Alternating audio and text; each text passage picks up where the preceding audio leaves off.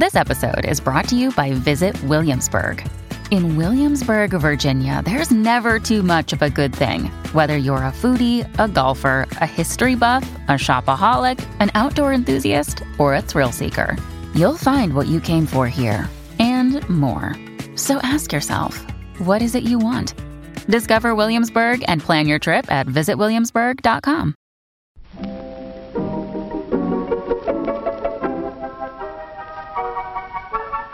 Maybe it's just that you don't know how to use social courtesy. Oh, that's old-fashioned. Watch how Lizzie Post and Dan Post-Senning act as host and hostess. They know that courtesy means showing respect, thinking of the other person, real friendliness. Hello. And welcome to Awesome Etiquette, where we explore modern etiquette through the lens of consideration, respect, and honesty. On today's show, we take your etiquette questions on managing multiple birthdays, hand-delivering cards, hosting guests with allergies, and apologizing for the first mistake. Plus, your most excellent feedback, etiquette salute, and a postscript segment on the meaning of etiquette. Coming up. Awesome Etiquette comes to you from the studios of Vermont Public Radio and is proud to be produced in Burlington, Vermont by the Emily Post Institute. Well, hello. I am not Lizzie Post. Well, I'm Dan Post-Senning, but who are you, mystery woman? I am Pooja Gupta-Senning. I'm your wife. Welcome to the show. Why, thank you. It is so good to have you here. I'm so excited to be here. I've been thinking about this particular visit ever since we looked at the schedule and saw that Lizzie Post was going to be away for a couple weeks. And I said, who am I going to have on the show to Lizzie? And she said to me, I think your wife, Pooja, would be really good. Aw. I know. And I agree with her. So It was really nice to hear that from her. And I'm also really glad that you said yes, that you'd be willing to come join us. Because in many ways, not only do I think you're going to be good at answering etiquette questions. Why, thank you. But you're also kind of a character on this show. It was the third episode of this show where I had just proposed to you, and I talked to our then very young audience about it. That was so strange, by the way. I know, and you've been so brave to let me share some of my personal life, some of our life with all of our listeners, and I'm really glad that you're here to represent yourself. Sure. I mean, I think that the show has a really beautiful spirit, so it's kind of exciting to be here. I've been in the background getting the background take from you and Lizzie for so long, so it's good to be here. You're often around when I'm going over scripts, or you'll hear me listening to shows that have just aired, sort of commenting on, I think we're doing this well, I think we need to do this better. And so I get to have a discussion with you about this show, and like I say, it's exciting for me to have you here and to hear you approach this show in your own voice and to share that with our listeners. Well, it's my pleasure, and I'm excited, a little bit nervous, but here we go. Well, talk to me a little bit about what you do professionally, because I think that's going to inform your answers today, and I think it's worth knowing. Sure. I have a practice in Waterbury, Vermont. I am a mental health counselor, and I see clients ranging in age from teenagers all the way to adults and people who are quite old. And we work on issues of anxiety, depression, and trauma. We don't quite get into anxiety, depression, and trauma here, but we definitely deal with people who are dealing with difficult situations. Yeah. And in thinking about the work that you do and the work that we do here on the show, I think for me, one of the big differences is I know in your practice, you ask people a lot of questions, and that the point in a therapeutic relationship where you actually offer some advice tends to happen kind of down the road a little bit. It's a part of the process, but it happens later on. Right. Initially, when you're starting out a therapeutic relationship, you don't want to give people advice, because who wants to go to a therapist and the first thing they say is, well, duh, you should just do this. The person would have done that already, and they probably would have tried, and they probably have failed, and that's why they're seeing you. So it's not the smartest entry point into establishing trust, but once you've been meeting with the person and you actually have a rapport, you can instill a little bit of insight and a little bit of advice, perhaps. And that can often go a long way of just changing perspective and giving somebody a different action that they can take that might evoke future actions and changes, which is a wonderful thing. Well, I want to encourage you and say you're among old friends. We're episode 176 now. So I want to dive into that advice part of the therapeutic relationship. Shall we get to some questions? Let's do it. Awesome Etiquette gets support from Storyworth. There are some stories about your mom's life that you truly never get tired of hearing. From hilarious to heartfelt, tear-jerking to plot-twisting, Mom's retelling of the events always brings a bit of joy. Just in time for Mother's Day, we here at Awesome Etiquette found the perfect gift that can capture all of your mom's stories for your family forever. It's called Storyworth. Storyworth helps you preserve precious memories and stories from your mom or a mother figure in your life for years to come. Here's how it works. Each week, Storyworth emails your loved one a thought-provoking question that you get to help pick. What was your first job? Who was your first crush? Storyworth makes the writing process a breeze. All your loved one needs to do is to respond to the email prompt with a story. Long or short, it doesn't matter. I did this with my mom and it was really, really rewarding. You'll be emailed a copy of your loved one's responses as they're submitted over the course of the year. You'll get to enjoy their retelling of the stories, some you probably already know, or maybe the ones that you're surprised by you haven't heard before. After that year of fun discovery and reminiscing, Storyworth compiles your loved one's stories and photos into a beautiful keepsake hardcover book that you'll be able to share and revisit for generations to come. You can even keep a copy of the book for yourself. Give all the moms in your life a unique, heartfelt gift that you all will cherish for years. Storyworth. Right now, save $10 on your first purchase when you go to storyworth.com/manners. That's Storyworth, STORYWORTH.com/manners. It's manners with an S, to save $10 on your first purchase. And now, back to our show. Awesome Etiquette is here to answer your questions on how to behave. If you have a question for us, you can email it to awesomeetiquette@emilypost.com or leave us a voicemail at 802-858-KIND. That's 802-858-5463. Or hit us up on Twitter or Facebook. Just use the hashtag #AwesomeEtiquette so that we know you want your question on the show.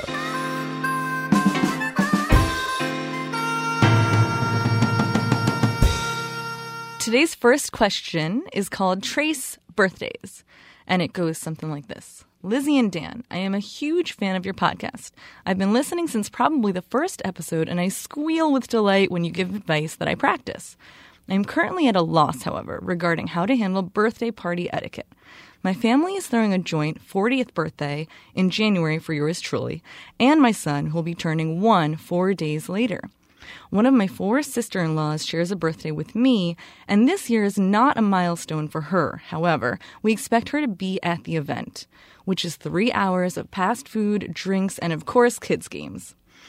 There will be appropriate cakes for both me and my son. How can we acknowledge my sister-in-law, especially so she doesn't feel left out, and make it appropriate? I know my husband would especially like to include her. For example, his cousin had a birthday on our wedding day, and he had the bar full of wedding guests sing to her. Thanks in advance. I look forward to hearing your response. Best, Lordy, Lordy, look who's 40.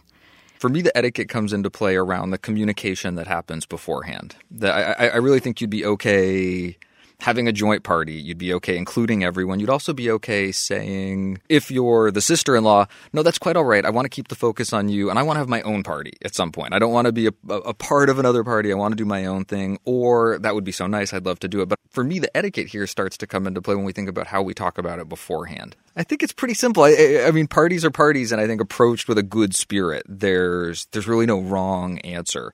I think be prepared to ask the question of your sister-in-law, would you like us to do something? We'd love to include you.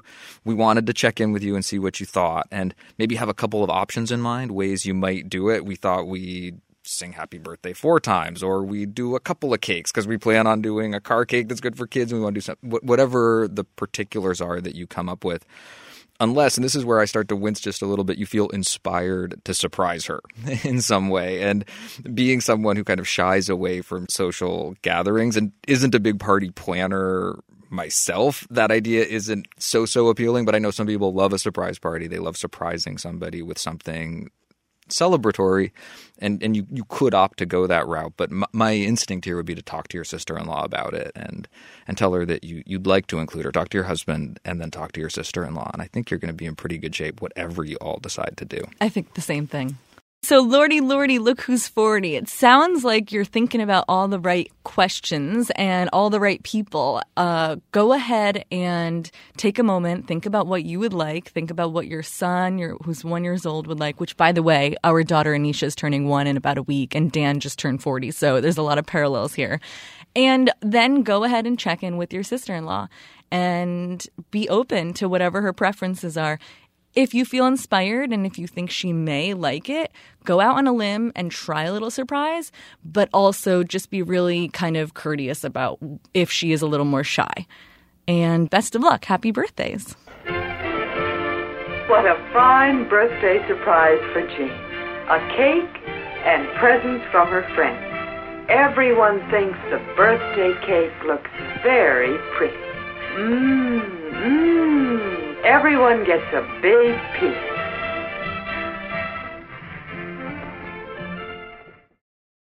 Our next question is a belated but great holiday card question. I have Christmas cards from my next-door neighbor. Do I need to actually mail them in order to not be tacky? Thoughts?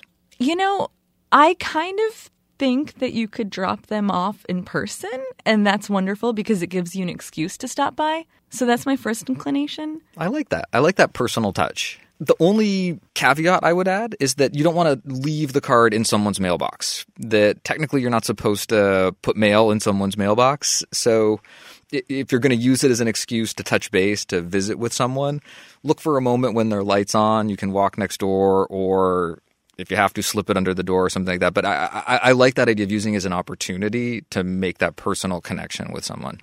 I also had a secondary thought on this one, which is that sometimes it's nice to get something in the mail. Yes. And even if something is just going next door, if you mail it, it's going to get there within a day or two at the most. Usually mail that moves around within the same post office gets delivered pretty quickly. And there is something about that postmark that sits on the stamp, and maybe it's something official about it. Maybe it's a memory from my childhood, but there's something about receiving something in the mail that I think also has its own quality. So I don't think it would be bad form to mail the card either. I think you're really okay either way here. Seize that opportunity to make that personal connection, or send it in the mail and have it arrive with all of the other holiday cards. I agree. Getting something in the mail is the best. So if Hey, it's Kaylee Cuoco for Priceline. Ready to go to your happy place for a happy price? Well, why didn't you say so? Just download the Priceline app right now and save up to 60% on hotels. So whether it's Cousin Kevin's Kazoo Concert in Kansas City, go Kevin, or Becky's Bachelorette Bash in Bermuda, you never have to miss a trip ever again. So download the Priceline app today. Your savings are waiting. Go to your happy place for a happy price. Go to your happy price, Priceline. we want to be a stickler for the rule, go ahead and put it in the mailbox for your mail person to pick it up, to drop it off to their mailbox. And also stop by in person, because that's just the best also. So I don't think there's anything tacky about either option here. You're in great shape making the effort and getting that holiday card to your neighbor. Thanks for the question. Our next question is a long one called Allergy All Out. Hi, Lizzie and Dan. Your show is so helpful. I had a misunderstanding of etiquette being exclusive, but after listening to your podcast, I now know that the whole point of etiquette is to be inclusive. The tips you share are so relevant and practical. I also started saying, I love it. Thank you. I have a friend and her boyfriend coming to visit. They're currently on a trip around the world and have made their way to my corner of the U.S. They've been living cheaply in hostels and without creature comforts during their trip and want to make them feel comfortable. There's one problem, though. My friend's boyfriend is allergic to cats, and my husband and I have two.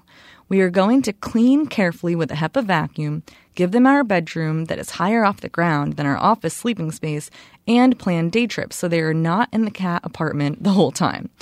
Sometimes when I've been to people's houses, they have put their pets in another part of the house, and I asked my husband if we should keep the cats in the office and the adjoining bathroom where their litter box is during the visit. But we don't feel this would be right, my husband especially, since one cat also has a seizure disorder, and we don't want to make her too nervous by restricting her movement in a way that she's not used to. I left my friend a message with several questions so that I could plan for her visit. For example, the foods from home that they have missed during the trip. I also asked them if they felt comfortable with our plan for the cats, which is allowing them to move through the apartment except in the room where our friends are sleeping. She did not respond to the message, but we have since talked regularly and I have not asked about it again. It is completely possible that she just did not think about it because she's busy traveling and had other things going on. I want my friends to feel comfortable, but also want our husband and pets to be comfortable. I want to make them feel comfortable, and I know allergies are not comfortable at all. What is the appropriate thing to do? Thank you. A question about cat allergies. This is a topic that I use as an example when I'm talking about etiquette. Really? It is. I sometimes say when we're talking about food allergies and people are asking about dietary restrictions and talking to hosts about dietary restrictions, are you really allergic? You have to be honest with yourself. Are you allergic to cats or are you allergic to cats? Exactly. Because there is a spectrum. There are people who are so allergic to something it poses a real and genuine health risk. And then there's the other end of the spectrum where we really don't like certain foods. Cilantro tastes like soap. Or we really dislike cats. It makes us uncomfortable and squigs us out to be somewhere with all that cat hair and cat dander. Mm-hmm. And where in that gray area between discomfort and a health concern someone's allergy lies, I think is a question only they know. And I'm hearing in our host here a question about where on that spectrum their guest lies. Right. That they know there's this cat allergy and they're thinking about it. And they've taken a bunch of steps to mitigate and make it as good as possible an experience for their guest. At the same time, you've asked that question, or our listener has asked that question. They haven't heard, so they don't know, and they're still wondering. And I think ultimately the answer here is that if you're concerned, you ask again. You ask a second time, and you bring it up, and you do it as casually as possible, that you don't need to mention – I've asked this before and I didn't hear from you, and I really want to know that finding a tone and a spirit that's, hey, I wanted to check in about cats and I'm so looking forward to your visit. I can't wait to see you. I've got a bunch of great things planned, and I also just want to be sure that I've checked in with you that we do have cats and we're going to X, Y, and Z. I think you can go through some of the steps that were outlined in the question about how you're trying to minimize that contact time, but that it's unavoidable that there might be some exposure, and you want to be sure that's okay. And I think it's really wonderful that you're taking care of your cats. Just because the solution is maybe something that someone else does, for example, put your cats in this one section of the house and let them be there, it may or may not work for you. And so having this kind of hybrid solution that works hopefully for your cats and for your guest is probably the best way to go. You got to think about the safety of the cat too. It seems like there's a genuine safety concern on the animal side of this equation, and that does factor in. I also find myself reflecting on a conversation that I had just this morning where I was talking with someone who was looking for comment about a particular behavior, particular etiquette behavior, and I was really hesitant to comment on a particular bad behavior. But in returning to etiquette principles, I found myself saying what's really important is putting other people's comfort at the top of your priority list, maybe even ahead of your own. And I see that basic awareness in this question. When you talk about giving up your own bedroom, your own bed, because you think that it might just be a little bit cleaner, a little bit nicer for your guests. When you're talking about organizing time and activities outside the apartment and planning those ahead of time, partially to minimize the contact hours that are spent in that small space, I think that you're really showing that awareness of other people's comfort, and you're demonstrating your care for them in doing that. It also occurred to me as I was reading this question that our listener might not have heard from their potential guest because everything that they've suggested sounds about right. Yeah. That if there was a major concern, our future house guest would probably have said something about it. If we were in that territory where there was a real health risk, a real serious allergy that couldn't be ignored, that the communication has happened with enough forethought and enough care that would give the person a chance to say something about it. But I do think if it's still in your mind, you can check in again and be sure that that message was received. I totally agree. Nothing like checking in again, just to make sure. Future host, I hope this helps. If Lizzie Post were here, she would have a real clean sample script for you. We kind of danced around it a little bit. Something like, I'm so looking forward to your visit. It's been too long. I can't wait to show you my hometown. I also wanted to double check about your cat allergy. Can't wait to see you. I think there's some kind of sample script in there that's going to get you into that conversation in a way that is going to work for everyone. Good luck. Fluffy and Tommy are beautiful cats. Is there anything more fun than a family of little kittens?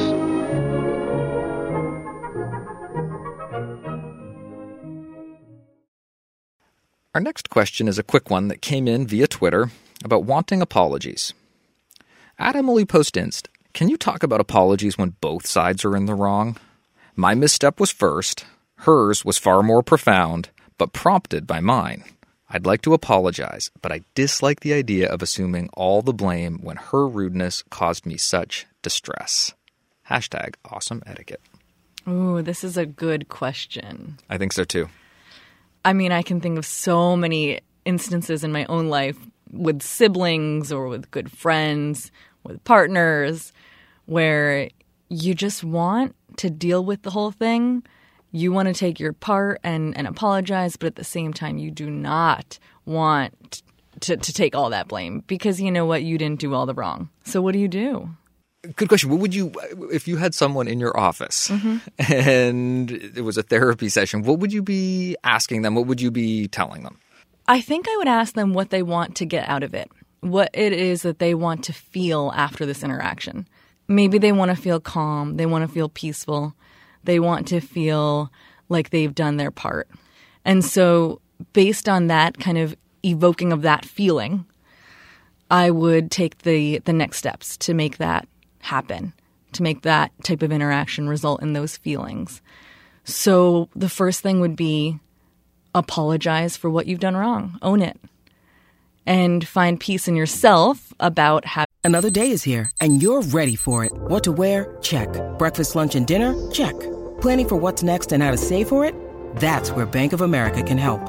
For your financial to-dos, Bank of America has experts ready to help get you closer to your goals. Get started at one of our local financial centers or 24/7 in our mobile banking app. Find a location near you at bankofamerica.com/talktous. What would you like the power to do? Mobile banking requires downloading the app and is only available for select devices. Message and data rates may apply. Bank of America N.A., member FDIC. Having done those things wrong, if there's anything you want to change in your future actions, you can commit yourself to that and probably in that interaction commit that publicly to the other person and let that be what it is. I think the tricky part is having an expectation that the other person is now going to apologize also. So watching out for that desire for kind of like a tit for tat. And if you have that, maybe sit on those feelings for a little bit. Maybe you're not quite ready to bring up this conversation. And maybe you say to yourself, when I am calm about this, when I actually can have this conversation and not expect something back, then I'll have it. And then just wait, see what happens. For me, it's really interesting to think about process when we approach this question because at the Emily Post Institute, we're so often in the advice-giving business. And I know that in your practice, you try not to drive to advice. You try to listen to people and draw solutions that make sense for them out of their experience. And it's also remarkable to me that we get to a very similar place. That when I think about the advice that I would give here, I say to myself, you got to control what you can control. Exactly. And your reactions and your responses are all that you really have control of. And you offer the apology that you feel inspired to offer. If there's a wrong that you can see that you can take some ownership of and you can make a situation a little bit better by owning it, I think you do that. I also like your awareness and concern about taking on blame that you don't feel belongs to you and how that's not healthy. And one of the ways I think to avoid having that worry prevent you from offering the apology that would make you feel better, that is part of your contribution to the ultimate solution, is to really face it and to think about your desire for that from the other person and to recognize that you don't have a lot of control over that. And that entering that conversation with some awareness of that already in mind sets you up well to deliver your apology well without expecting an immediate reply or even having a standard for what that apology might sound like or entail. I was thinking here that it would be hard not to want the other person to accept their greater responsibility. That if you apologize for your initial and small infraction and this much more profound and egregious infraction that followed is all of a sudden feels like it has equal weight to your initial fault, even that could grate a little bit. And you don't want that feeling of irritation to start to infect the genuine sincerity of your own apology, which is hard. So take a breath, account for what you've done wrong, own it yourself, and then take another breath and tell the person, apologize genuinely, and walk away knowing that you've done what you can do. Model the behavior. I think you've upped the chances that you're going to get that apology you're hoping for dramatically, exponentially. Right. And you know what? Worst case scenario, if you don't get it, at least you've done your part. I love it. That high road is a nice place to be. Yep. Wanting apologies, I think we all want to see more genuine, sincere, appropriate apologies, and we join you in that desire. And look, this dispute was settled fairly, and so Jerry and Eddie are still good friends, just as they always were. It's worthwhile to know many ways to settle disputes.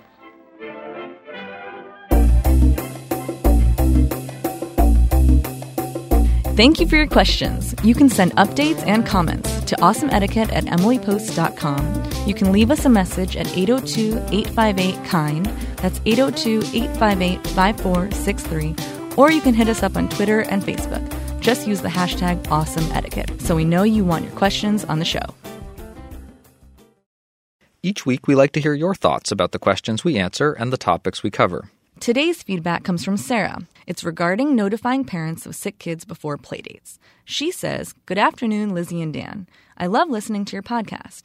I did want to add one touch of additional feedback to the person who asked in episode 172 about the proper way of notifying playdates of a child's illness. My feedback is this. Once you've given the information to the other people, be prepared for the other person to decide to cancel on you on the day of, and please accept this without taking it personally. Recently, I've had an occasion where a couple had notified us that their children were sick the night before, and they were, quote-unquote, pretty sure it was food poisoning and not the flu. However, they couldn't be sure. And due to our children recently being ill and missing quite a bit of school, we decided it wasn't worth the risk to bring our kids around them, and canceled the meeting. Unfortunately, the couple we canceled on, the ones with the sick kids, were hurt by our decision and told us that our choice was making their children sad and upset. They also refused to reschedule with us for another week. We'll try again in a few weeks later after they've cooled off, but this has frustrated me big time. They should have known that was a potential real possibility. Anyhow, please just make sure anyone who does warn the other parents about a child's recent illness is prepared to deal with the cancellation with grace. Thank you. I sincerely appreciate all you do, Sarah." This is a world you and I have entered. That's definitely true. It's a pretty common discussion. When you need mealtime inspiration, it's worth shopping Kroger, where you'll find over 30,000 mouth-watering choices that excite your inner foodie. And no matter what tasty choice you make, you'll enjoy our everyday low prices, plus extra ways to save, like digital coupons worth over $600 each week. You can also save up to $1 off per gallon at the pump with fuel points. More savings and more inspiring flavors make shopping Kroger worth it every time. Kroger, fresh for everyone. Fuel restrictions apply. For parents to have with each other about the health of their kids before you get them together, particularly when maybe one of the children's slightly immune compromised. Yep. So we have this discussion regularly, Sarah, and I would absolutely add the point of emphasis that you bring to this discussion, that there's a very real possibility when you're having a discussion about health and health concerns that someone might adjust their plans accordingly. In fact, that's the purpose of having the discussion to begin with. I think being prepared to deal with those changes of plans gracefully is, I would call it a price of admission for having this conversation. It's a prerequisite, and I think it makes perfect sense. And I'm sorry that you dealt with a situation where someone responded in a way that was upset, and I can understand your frustration at that response. And also know that you're making the good call for your own kids, and that's your responsibility. You have to be an advocate for them. They are not making that call. Your kids want to play, they want to hang out, and their kids, this friend of yours, kids, are going to be sad and upset. But you know what? In a few weeks, you guys can hang out again. And so framing the whole conversation around, we really want to hang out, but now is not a good time. Let's do this again when everybody's feeling better. Sarah, thanks for your feedback. We had some great feedback from Faith. Hi, Lizzie and Dan. This is Faith. I'm listening to your Christmas episode, and I wanted to call with a little feedback about the question about the boss paying for a holiday happy hour for his staff. I can really identify with the question asker's husband on this, because the way I was raised, I always feel guilty when people pay for things for me. And I came up against a similar situation when I started my first job after college. My grand boss, that's my boss's boss, always took the entire office out to lunch anytime someone had a birthday. And this wasn't something he could have been reimbursed for, so he was definitely paying out of his own pocket. And I always felt bad about it, but he always insisted that it was something he enjoyed, that he liked being able to treat us. So eventually, like the question asker suggested, I came to accept that generosity in the spirit in which it was given. So you don't want to take the joy out of somebody's kind act by refusing to accept it, but you can always find another way to repay them. And I kind of think, well, what if I were the boss hosting this happy hour who had invited everyone and committed a part of my personal budget to do it? You know, if people showed up and were just drinking water, I'd be kind of hurt. You know, like people didn't really want to be there.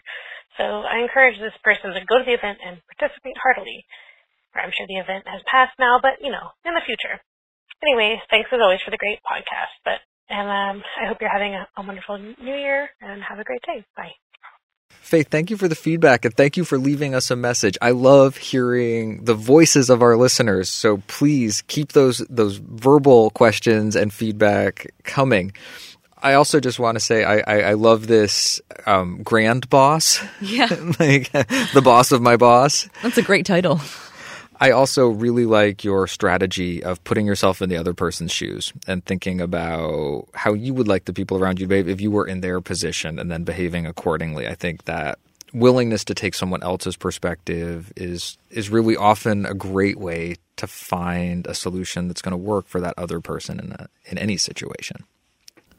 Yeah, I think that makes a lot of sense. And taking someone else's shoes kind of takes the pressure off yourself. You just get to sit in their perspective for a minute and learn what's going on in their world.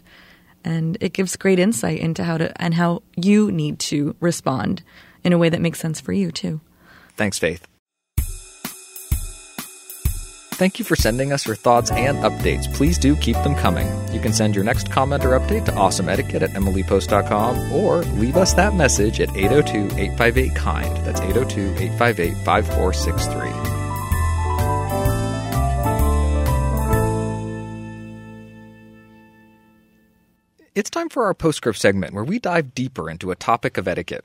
And today's postscript is inspired by our guest and is all about the concept of etiquette. And rather than approach this postscript as a research topic the way we often do, I thought that I would play interviewer and ask a question of Pooja Senning. What did you think about etiquette before you met me? And I'm curious if that thought has changed or evolved and where it is now. So please take us away a little bit on the concept of etiquette. Sure. So the first time that I was sitting with you, it was actually our first date, and you brought up that you are the great-great-grandson of Emily Post. And we were at a restaurant, and I just remember all of a sudden kind of my body getting tight, crossing my legs, putting my hands up on the table and kind of touching silverware, being like, oh my gosh, where is my spoon and my fork, and are they in the right place? So I had a minor freak out. Thinking to myself, must have been a minor freak out because I didn't notice it happening. Well, it was a minor freak out. I did kind of cinch up, and I was like, wait, I'm sitting with this etiquette master. No. What do I do?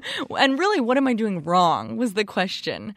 But I think that as I've gotten to know you and your family, the thing that's come up for me is etiquette is how to treat yourself and other people well. So you're taking into consideration everybody. And it puts you at ease, thank goodness. So I don't need to be in a marriage where I'm feeling buttoned up all the time. But instead, I think that a lot of it is common sense. And it's being able to be friendly with your family and friends and have good relationships so you have less stress. And I think sometimes it means being maybe more direct, having conversations with people, asking them questions like, oh, would you want the cats in the living room? Mm-hmm. Whereas maybe before you would just kind of do what you think you were meant to do. I think etiquette makes you be more aware of these things and more transparent. It makes you be more transparent about these concepts. But that ultimately results in better relationships. I don't have a whole lot to add. I asked the question not knowing exactly what reply we were going to get today. And in sort of imagining the different things that you might say, it got me really thinking about what is etiquette? What does it mean to me? And has that changed for me over the course of our relationship also? And I know I've certainly learned a lot from you over the course of our discussions about what etiquette is. And I've heard you tell this story before about our first date in this moment of – and I don't think it's uncommon. I've heard my grandfather tell that story about when he introduced his fiance at the time, my grandmother, Elizabeth Post, to his grandmother, Emily Post, and her nervousness about that first meeting. And he loved that story because he loved to tell people how quickly Emily Post put her at ease, that one of her great skills as a human was how comfortable she was with other people and how she could communicate that comfort and ease in a way that put others at ease. And that's the same with you, I have to say. I think that feeling of holding my breath in lasted for about 4 seconds. And by the end of the conversation, I was like, this guy is not stiff at all, you know? Well, I could get along with him. Thank you for including me, and I'm glad you did. Was there ever a moment when your worst fears were realized, when you found yourself in a situation where you said, boy, I feel eyes upon me? You know, I think the reason why I get along so well with you and your family is because I don't feel that way. I don't feel like people are watching me for my missteps. I feel like people are looking at me and are proud of me and what I bring to the family. So no, actually, I haven't had that. Not in this type of etiquette way. I think it's more inclusive than that. And I think that that's the heart of the message, and your family gets that. And that's why I believe in what you do.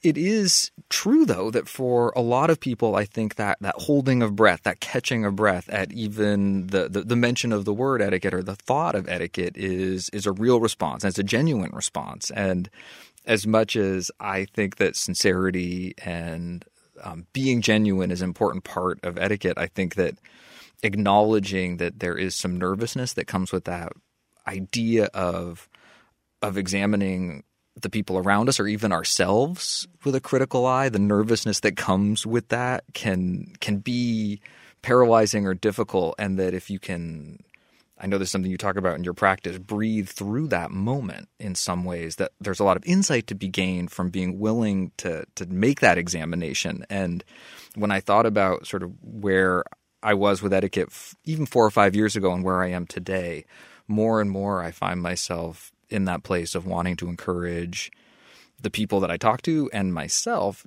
to think of etiquette as a tool for making improvements, for looking at our own actions and thinking about just the little tweaks and touches that we can make to improve the quality of the relationships that we have with other people. So there is a little bit of an awareness of a gap or a distance between the place we'd like to be and the place that we are, for me, in terms of the way etiquette can work as a tool, as long as it doesn't incapacitate us in the process. So there's this quality of an appreciation of ease and a looking for ease, and also of a willingness to get a little bit better as we look for that feeling.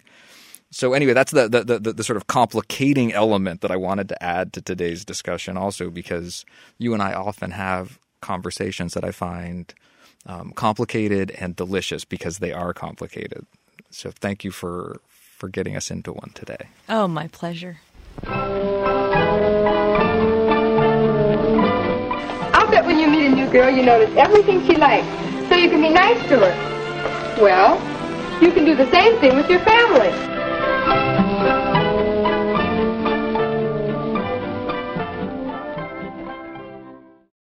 We'd like to end our show on a high note, so we turn to you to hear about the good etiquette you're seeing and experiencing out in the world and that can come to us in so many forms. Today we have... Hi, Lizzie and Dan. I have an etiquette salute Today we have Tessa. Oh, sorry. That makes more sense. Today we have Tessa. She says, "Hi, Lizzie and Dan. I have an etiquette salute for my dear friend Alyssa. I started a hand lettering company a few months ago, and she was the first one on the list to support me. She was pregnant at the time, so she asked me if I'd write a sign for her daughter to put in her room. After her baby was born, I sent her a package with a few hand-lettered pieces of art to put on her wall. She sent me the sweetest text telling me how much she loved them, and she wrote me a thank you note in the mail. She is a great friend, even from thousands of miles away. Thank you, Tessa." Oh, Tessa, thank you for sharing your etiquette salute with all of us. I love those hand-lettered pieces of art. Yes, and also we love things coming in the mail. So thank you for encouraging thank you notes. And thank you for listening. Thank you to everyone who sent us something. You can send us your next question, comment, or salute to awesomeetiquette@emilypost.com or leave us a message at 802-858-KIND. That's 802-858-5463. On Twitter, I'm at Daniel_Post, and Lizzie is at Lizzie A. Post. That's Lizzie with an I-E. On Facebook, we're Awesome Etiquette and the Emily Post Institute. Help us out. You can become a sustaining member of this podcast by visiting awesomeetiquette.emilypost.com and making a monthly contribution.